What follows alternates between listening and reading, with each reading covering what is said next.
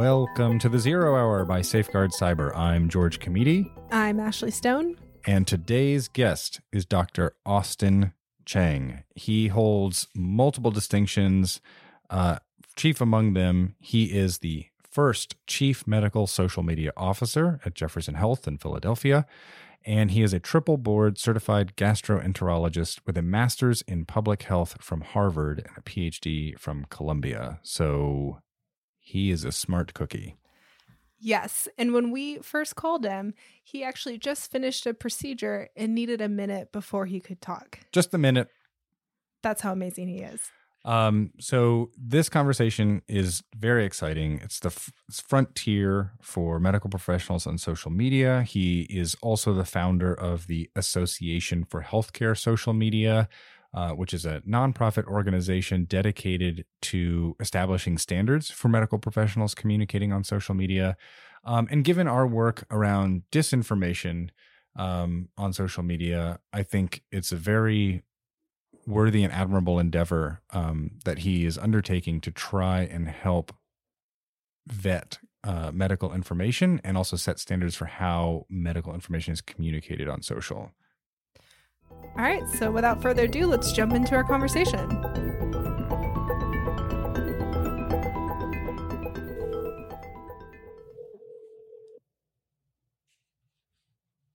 Hello.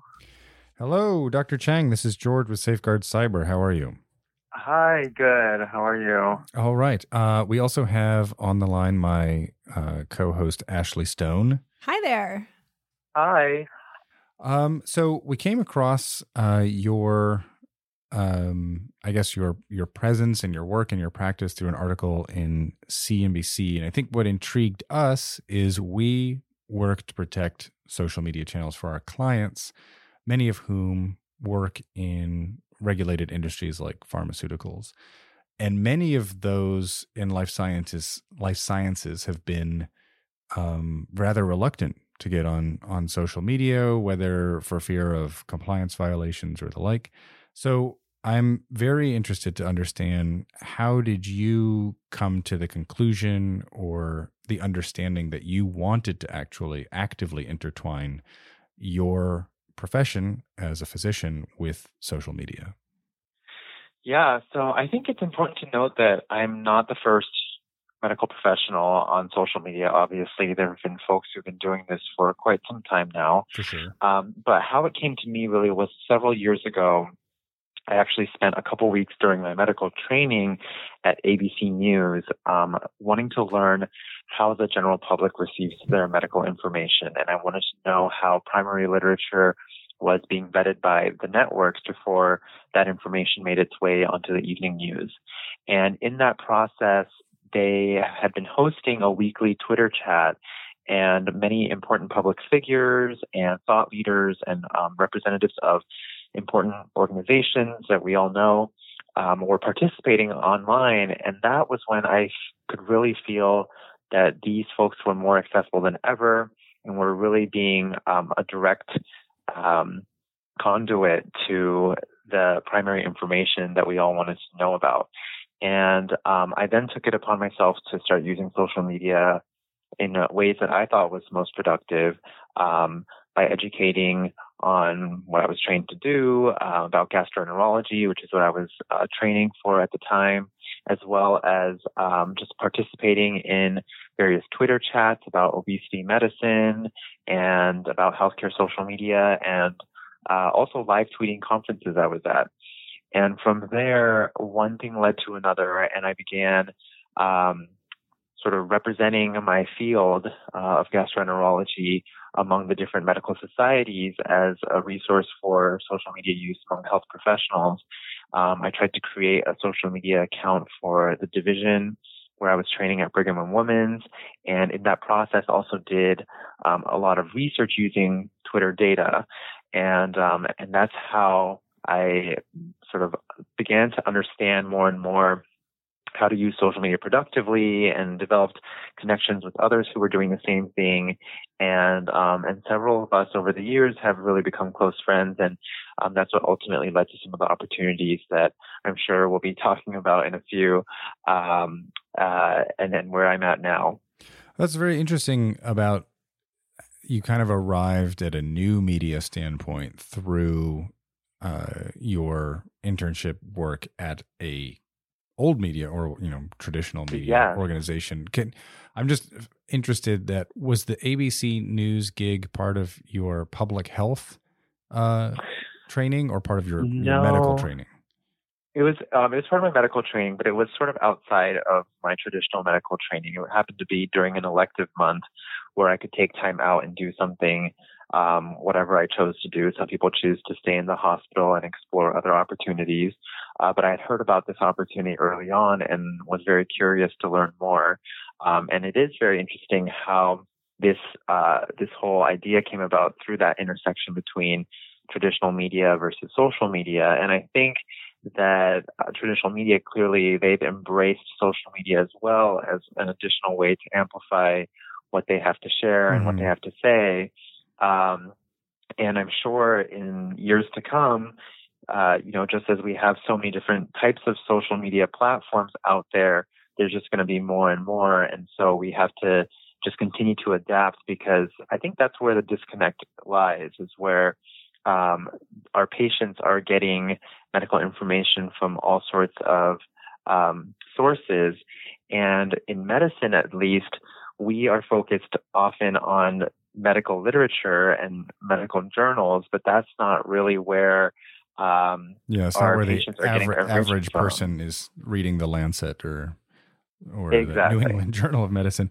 And Exactly. and it was interesting that you were saying that ABC News, or you were interested in finding out during your time at ABC News, how people were vetting primary source material, like how was that being communicated, which is another interesting problem, because we've seen this a lot of misinformation around science, and this growth in, of all things, people believing in the earth is flat. And I think it was recently at the Astrophysical Union this year that they were saying basically there is a void of legitimate science material on social media, because we've taken it for granted that things like gravity and the shape of the earth are known. But in the absence of that information being on those channels, you have had misinformation fill that void. Absolutely. And I think it becomes even more tangible in healthcare, because we see how that misinformation sometimes lands patients in the hospital because they're given all sorts of recommendations, or they read about certain things, and they, even if it wasn't meant for their individual consumption, sometimes people have very specific medical conditions where that type of information, even if it's correct, doesn't necessarily apply to them. So it can be very tricky, because a lot of people have access to all this information. It's hard to tell what's accurate and what's not. Indeed.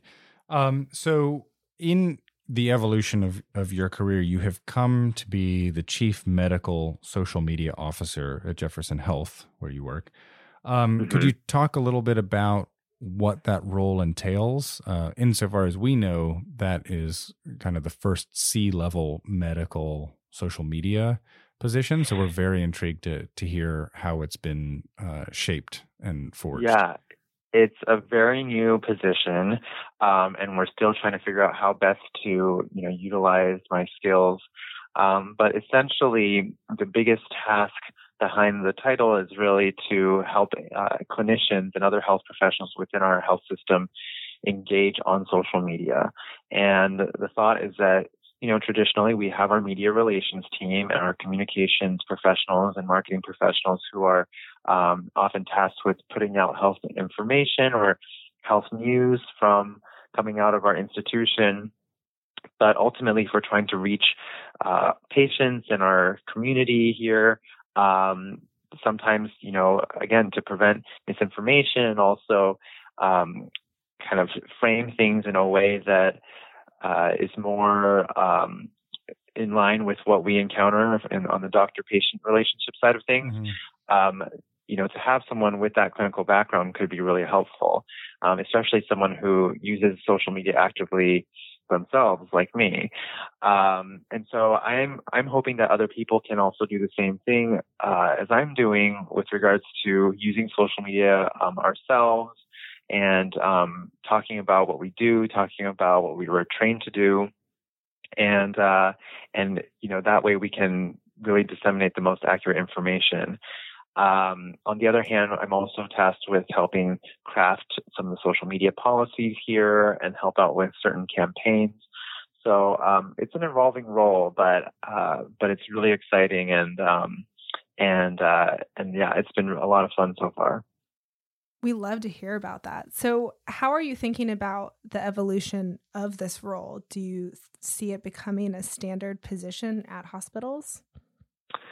I think that it should be. So I really believe that I shouldn't be the only one out there doing this. And I think since I've taken on this role and since it's been publicized, there have been several other people who have come to me looking to do the same thing for their institutions, which is really, really great.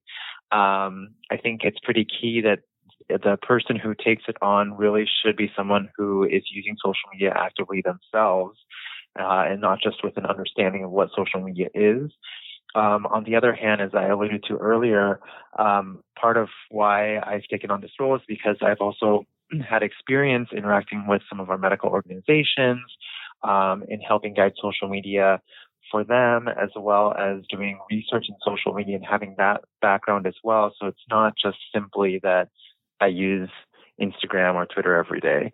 Of course, I think that's a really key part of it. So I think that and I think we're going to see more and more medical professionals who have similar backgrounds, because it is becoming a niche research field, and it's also becoming more and more common to have one's own social media presence. And one thing that I'm working toward as well is trying to see how we can better incentivize social media use, social media time spent on social media or contributing to health journalism, because if we want our thought leaders and our colleagues to be using social media, currently the currency really is either clinical work or academic publications, but not so much lay publications, right, or social media content. So yeah, hopefully sort of we can get that. operating within the field rather than communicating outside the field to the Yeah, general populace. exactly. And I think it strikes me that this is also an inevitable generational wave, right? As more doctors come into the system, they are of a generation that are digital natives. They were using social media in high school, ostensibly Mm-hmm. through college, through medical school, just, natively. So it's only going to make more sense that I feel like this is a burgeoning field. However, I am Yeah, I hope curious so. to know, Mm-hmm. I mean, it strikes me that Jefferson Health has been rather progressive on this front. Did you encounter any resistance? Because hospital systems tend to be a little bit more on the conservative side when it comes to these new channels and the compliance implications and data implications. No, I mean, seeing that this position was really created by Dr. Klasko, our CEO, and the president of the university, I think that he's been very instrumental in making sure that I'm supported and that others know about my role. It is a work in progress, and so there definitely are folks out there who are less aware of what social media is about and how even their trainees can benefit from it. And I can be that example and say, look, this is how I used it throughout my training. This is how it's benefited my career.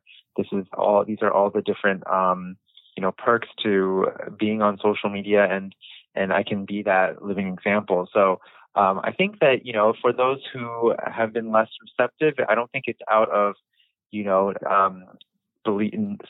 believing in traditional methods. I think it's just a lack of understanding. And I think for the most part, everyone's open to hearing about how it's benefited me and how I see this whole kind of space moving. And so, if anything, it's only been positive. Great. So, social media is a channel in which you can really reach the non-medical professionals at scale, it feels like. And part of that is understanding how social media works. So it looks Yeah. like you created #verify healthcare. Can you talk a little bit about that hashtag? Yeah, the hashtag really was focused on one issue that many of us had been noticing on Instagram particularly. So we started noticing that there was this growing trend of misrepresentation where certain individuals were misrepresenting themselves in what they are trained to do and what their credentials are. So, for instance, there were some, either naturopathic doctors or chiropractors who were saying that they were physicians, medical physicians, and there were also students who were saying that they were full-fledged physicians or nurses or dentists. And I think that sometimes, especially if folks are going to market themselves and brand themselves as a health professional, not being fully transparent about their credentials could be potentially really misleading. And so that was really a campaign to ask these quote unquote influencers who have decent sized followings to disclose what their credentials were so that their followers could know exactly what their training was. And also to encourage followers to double and triple check who they were trusting online by going to licensure and board certification websites. So that's really how it started, and it clearly resonated with a lot of people, and that's what then sparked the creation of our new association, the Association for Healthcare Social Media. Yeah, actually, that is a perfect segue into our questions about that. I mean, you're clearly a very busy man. Could you talk a little bit about that nonprofit and what its goals are? Yeah, absolutely. So with that movement, the Verify Healthcare hashtag campaign, again, we noticed how much it had resonated with a lot of other people and how others were noticing the same trends. But that clearly isn't the only sort of hazard of social media that many of us are aware of and had been noticing, whether it's, patient privacy issues and how we preserve that, which I think is often the most commonly thought of, risk with using social media, but also with the whole influencer landscape and influencer trend that's hit Instagram in the past several years. I think it used to probably only affect fashion influencers and, other industries. But with the rise of medical and health professionals who have big followings, it's really become something that we've seen in this community as well. And so those sort of issues, on top of many, many others, led us to create the Association for Healthcare Social Media, which we feel it is the first society of its sort, but it's meant to be a medical society, just like any other subspecialty organization. It's not a social group. It's not a get-together. It really is meant to be a society to help develop resources, not just for health professionals, but also for the general public to help guide in how to look up, what's accurate information and how to interpret how medical literature is being cited or where to look up board certification and whatnot. Is it also to develop like standards of communication? Exactly. Yeah. Okay. Those resources and how to use these social media platforms effectively. So not just responsibly, but also effectively. And yes, defining those best practices so that no one is subject to those pitfalls. So ultimately, the organization seeks to do all of that. Plus, just like many of the other medical societies, partner with academic institutions, medical societies, to be that resource that others can turn to, and also potentially advocate for on the legislative front for preserving the integrity of health information online.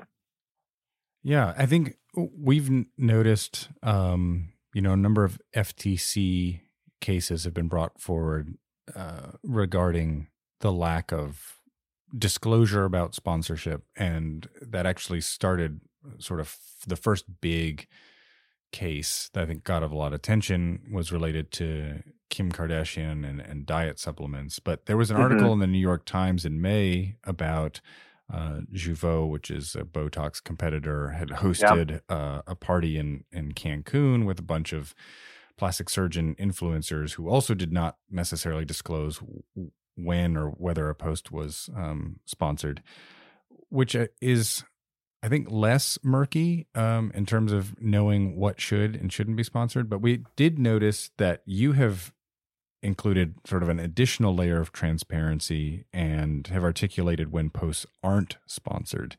Do you see a role for clearly delineating both types of posts? Yeah, I mean, I think that it is really important because, when we're thinking about our own clinical practices in real life, we're obligated to disclose these conflicts of interest and these industry relationships. And it's become such a big thing over the past several decades that has totally transformed how medicine is practiced, and with the Sunshine Act and everything. So I think that currently it's loosely regulated online, but I think for our patients, they deserve to know if there are any sort of conflicts of interest, so they can be best informed on what the information really is about. So yeah, I think that there are, and I know that there are Federal Trade Commission regulations or recommendations on how to disclose sponsored posts, but there's very little actual enforcement, and plus, again, with industry relationships, there's pretty much no guidance as to what clinicians should be doing online, or how to disclose that information properly. Yeah, so in your mission to establish these standards through the Association for Healthcare Social Media, have you seen the topic gain greater traction at conferences? Are there now conferences dedicated to medical social media, or maybe the association has its own? Have you seen larger industry gatherings congregating around this subject? I think so. I think that there has been increasing attention to all things social media. Our organization just launched less than 2 months ago, so it's very, very new. But personally, there have been other medical societies that have approached me to speak at their conferences. I know that certain organizations, one of our sponsoring organizations, the American Board of Internal Medicine Foundation, they recently, their topic of the year is trust in health information.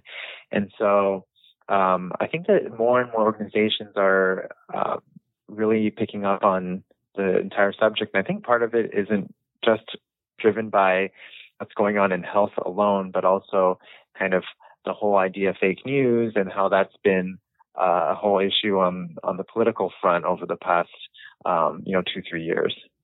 Okay, sounds great. So we talked about a lot of social media, but are there other digital technologies that you use as a communication channel, whether it's Slack with your other colleagues or other channels to get in front of the community? Yeah, to get in front of the community, I think I personally haven't used other channels quite as much. I have on a daily basis at times used Slack, depending on what type of work it is I'm doing. But I certainly have used other digital technologies and apps to help assist in various aspects of my work. Clearly right now, we rely and are asked to use the electronic health record. And so that's a big part of, communicating with other health professionals and to patients as well. But yeah, I think that we're using all sorts of different digital technologies now, medical calculators and other apps, and telemedicine is also becoming more and more common. At least at Jefferson, we're a leader in that aspect, and there's a requirement even for us to use telemedicine. So I'm excited to see how communication with my colleagues as well as patients has evolved over the past several years. And I think that is why we need associations like ours to really adapt to the times and help define, what's appropriate in terms of communication. I think that in the past, it used to be clearly delineated, do not talk to patients online, leave everything for in-person communication. But if that's not how our patients are communicating, and if we're able to, convey an important message, I think there are ways to do that that are safe and responsible, and that can still lead to a good outcome. And it's interesting that it's also affecting the medical community, but we see this all the time with large enterprises who are less gung-ho about new technologies, whether it's because it portends a whole bunch of process development or there are illegal implications. But the larger business reality for many of them is you can keep making arguments as to why you shouldn't be on these channels, but if that's where the customer is, you kind of really need to meet them where they are, whether it's they're seeking out information or a particular product. Exactly. Yeah. And I think that, even among health professionals, how we are thinking about education, I think we've seen a lot of transformation in medical education, and the fact that, even when I was in medical school 10, 15 years ago, the way our curriculum was run then is very, very different from how it is now. And a lot of it can be done virtually, really involves digital elements.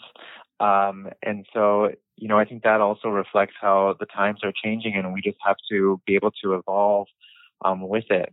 Yes, I would be interested to know if what you are doing now with social media and trying to set new standards begins to echo into the curriculum, let's say 2, 3, 5 years from now, in terms of, is this part of coursework in terms of communicating primary source material or knowledge to like a larger audience through social? Yeah, I think that it's so important. There are many, many things I think that are not emphasized in medical education that should be, or in education in general. I think that, I've always talked about how we could always use more education in health policy, in health systems, in, health finance, and we don't get that. We're very much still focused on science and medicine, but often fail to see the big picture. But I think that even, on top of how to use social media to convey information and communicate with others, there's the need to educate these young trainees who are often very much online already, what the potential risks are in using social media, because ultimately we are held to a different standard in a lot of ways in how we communicate online. And there are very real professional repercussions if we cross that line. Yes. Yeah. And so we've talked about Verify Healthcare. We've talked about primary source material, all of which is, I think, maybe the larger theme of accuracy. Yeah. We at Safeguard Cyber have put out some research around disinformation as it relates to elections and foreign influence in elections. And we've seen reports also that foreign actors are also using social media to disseminate disinformation around medical issues such as vaccinations. That is part of a larger framework to exacerbate divisions in society, vaccinations being just one hot button issue. So could you talk a little bit about what you see, the impacts of not just medical misinformation, which is like a misunderstanding, kind of like an honest mistake, but also disinformation, actively purporting things that are not true? Yeah, I mean, I think that even some of the interactions that health professionals have between each other online, I think can further erode trust, which is already at an all-time low in our profession. But in terms of disinformation, I think that there are definitely individuals and companies out there that are focused on making money and are driven by those sort of incentives, and will latch onto certain topics and amplify messages that I think are disinformation. I think that's all the reason why we need more health professionals who are properly trained out there speaking about what we do and kind of serve as spokespeople for our specialties, so that the general public can look to us as the sources of accurate medical information rather than sort of random experts out there who are self-proclaimed and don't have the proper credentials to back it up. Have you seen the impact of either mis or disinformation cross the line into your real world practice? Like, have you seen patients who have a misunderstanding of their particular condition or what they think the treatment should be as a result of what they might have seen or cited on social? Oh, absolutely. I think that there are so many different fad diets that are being promoted out there that have zero basis, scientific basis. And we definitely see the effects of that. We sometimes see, kind of different products that are being pushed kind of along the same line, that people may take for no reason, that sometimes in excess can not be healthy. I think that especially when supplements aren't regulated by the FDA, we don't necessarily know what's in these supplements, and sometimes they're not entirely safe. And so that's a whole those are examples in and of itself, but also kind of along the same lines of misrepresentation. Some of these people are looking to establish themselves for business reasons or otherwise as professionals when they actually aren't, to drive business and drive revenue. And I think that in doing that, sometimes they can sort of harness information and that may be appealing but not accurate and not safe. And sure, a lot of our patients sometimes will come across this, and fortunately, a lot of patients who ultimately come to see me are a little bit more self-selected, and they'll come and see me, but they'll also tell me what they're reading online and ask me if this is appropriate before trying it themselves. But I've certainly seen patients come into the hospital, come into the emergency room after hearing something that they see on TV by a self-proclaimed expert, telling them to stop certain medications, and that's that can be really harmful. Yes. On a side note, I have personal feelings about the level of basic biology education. Like, I have some friends who will complain of being sort of tired or they get sick all the time, and it doesn't even occur to them that what they're eating might be, if you eat only 4 things or only fast food and you don't drink any water all day, it's just like, let's go back to Bio 101 some days is how I feel. That's a side note.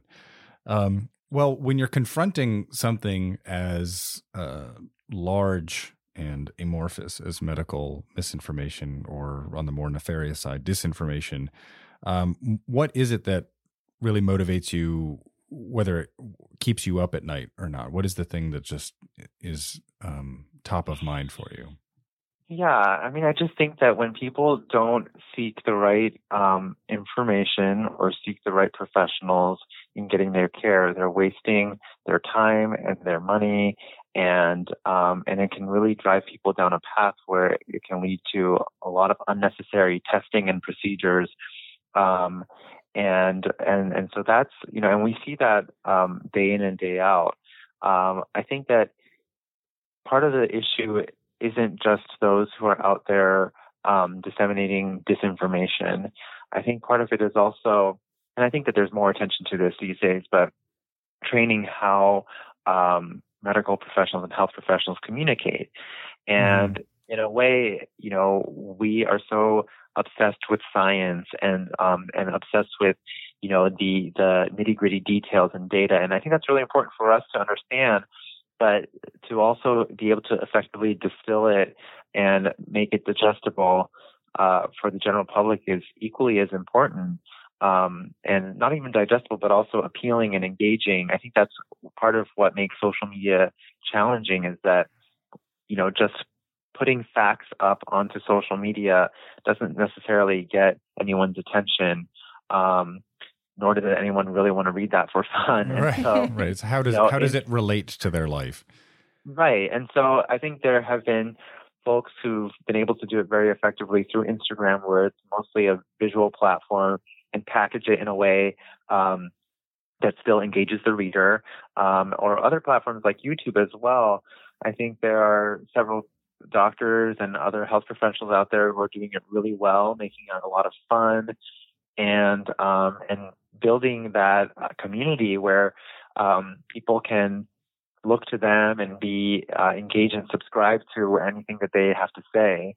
And I think ultimately, if we talk about celebrities influencing the general public and promoting their products, I think that in some ways we have to also harness that same sort of spirit in medicine to get our message across. Yeah, I think it reminds me, I would basically have two kinds of professors that were different kinds of brilliant. And I think this is probably true for most people. You have the professor who's very esteemed and has a lot of publications and is clearly brilliant, but they have a very difficult time pulling that expertise down to the 101 level. I had this professor who was like, I know you're brilliant, but I have no idea what you're saying because it's all theoretical framework that I haven't yet read, but I need you to assign it to me so I do read it. But then you had the professors who could operate at the highest levels. They led conferences or whatever, but they were so enthused about the topic that they were actually very excited to get in front of a general ed class or a 101 class and try and pull in the next generation of scholars in that particular field or not. Yeah, exactly. And I think that, even in my own practice of medicine, sometimes it's all about baby steps and sometimes our expectation is that we want to fix everything all at once. But sometimes the little fixes along the way, those baby steps can still have a significant impact. And like you said, some of your friends who might be out there feeling tired because of some of the things they eat, I see patients in my clinic who sometimes, with just a simple suggestion, doesn't fix everything, but it can really fix a lot and help improve, their health outcomes over time. So if we can sort of encourage those baby steps one at a time, we might actually be able to get somewhere rather than trying to just throw the kitchen sink at someone all at once. Right. That's great. We love that. And we always love to end on a positive note. So what gives you the most hope? What gives me the most hope? When I see my colleagues come to the same conclusion as me, I'm not alone in none of us are really alone in any endeavor. I think that it's easy for us, especially in medicine, to be competitive and want to, champion our own niche path. But those of us who can identify the power of collaboration, which is really what social media often highlights, because in order for social media to work, we have to be social and we have to interact and engage with one another. And to see collaboration really come through and really lead to awesome things like this new association. Mind you, this new association for healthcare social media was founded by a group of us who had never met in person before. All of us had met on social media. Our multi-specialty spread all across the country from the East Coast all the way to Hawaii. And for us to be able to come together in a very short amount of time and create a 501c3 nonprofit medical society, I think is incredible. I don't think it would have been able to be accomplished if the internet didn't exist, at least in this amount of time. And so to see something like this come together, something productive, lead to something like this, I think it really gives me hope that, we can harness technology and harness some of the tools that we have and create something really powerful. Wow. That is hope. Yes. Well, thank you. That's all the time that we have for today, but thank you very much for taking the time out of your very busy schedule to entertain us with these questions and these answers. Of course. Thank you so much for having me. I really appreciate the opportunity, and hopefully, anyone who's listening out there will be able to gain some perspective on where I'm coming from. Absolutely. So best of luck with the Association for Healthcare for Social Media, and best of luck also developing the program at Jefferson Health. I really do hope that it continues to spread to other hospitals. Thank you so much. I hope so too. All right. Thanks. Have a good evening. You too. Take care. Bye now. Bye. Bye-bye.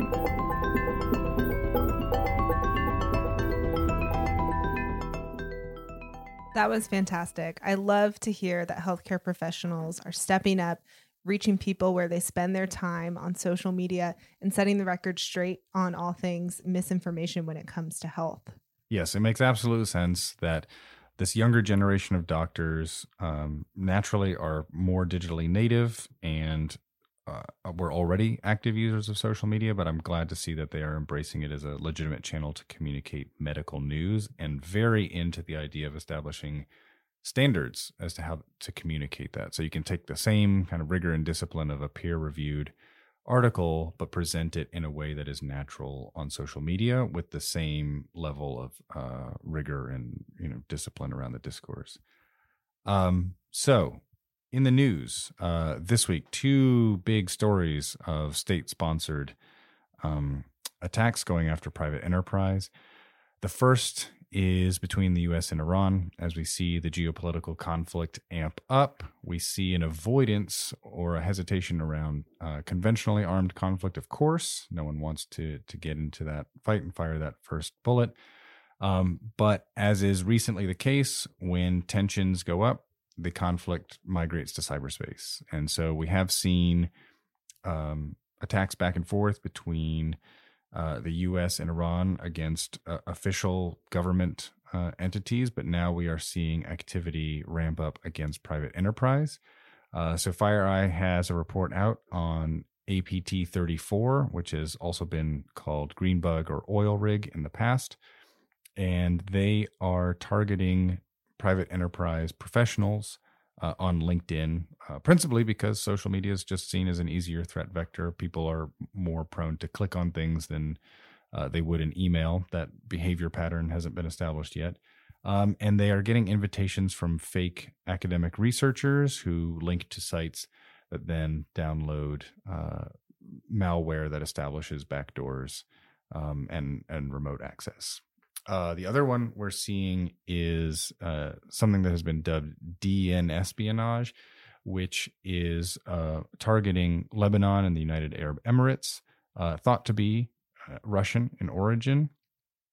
And they are sending links to malicious sites that pose as legitimate job postings. And naturally, they get people to click on there also through LinkedIn and other social media accounts that they're using to advertise said jobs.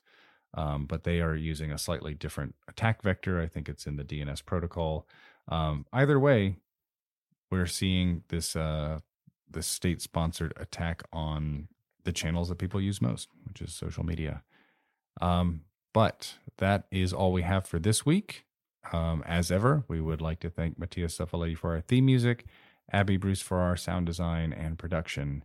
And until next time, stay safe. This is the 0 Hour signing off.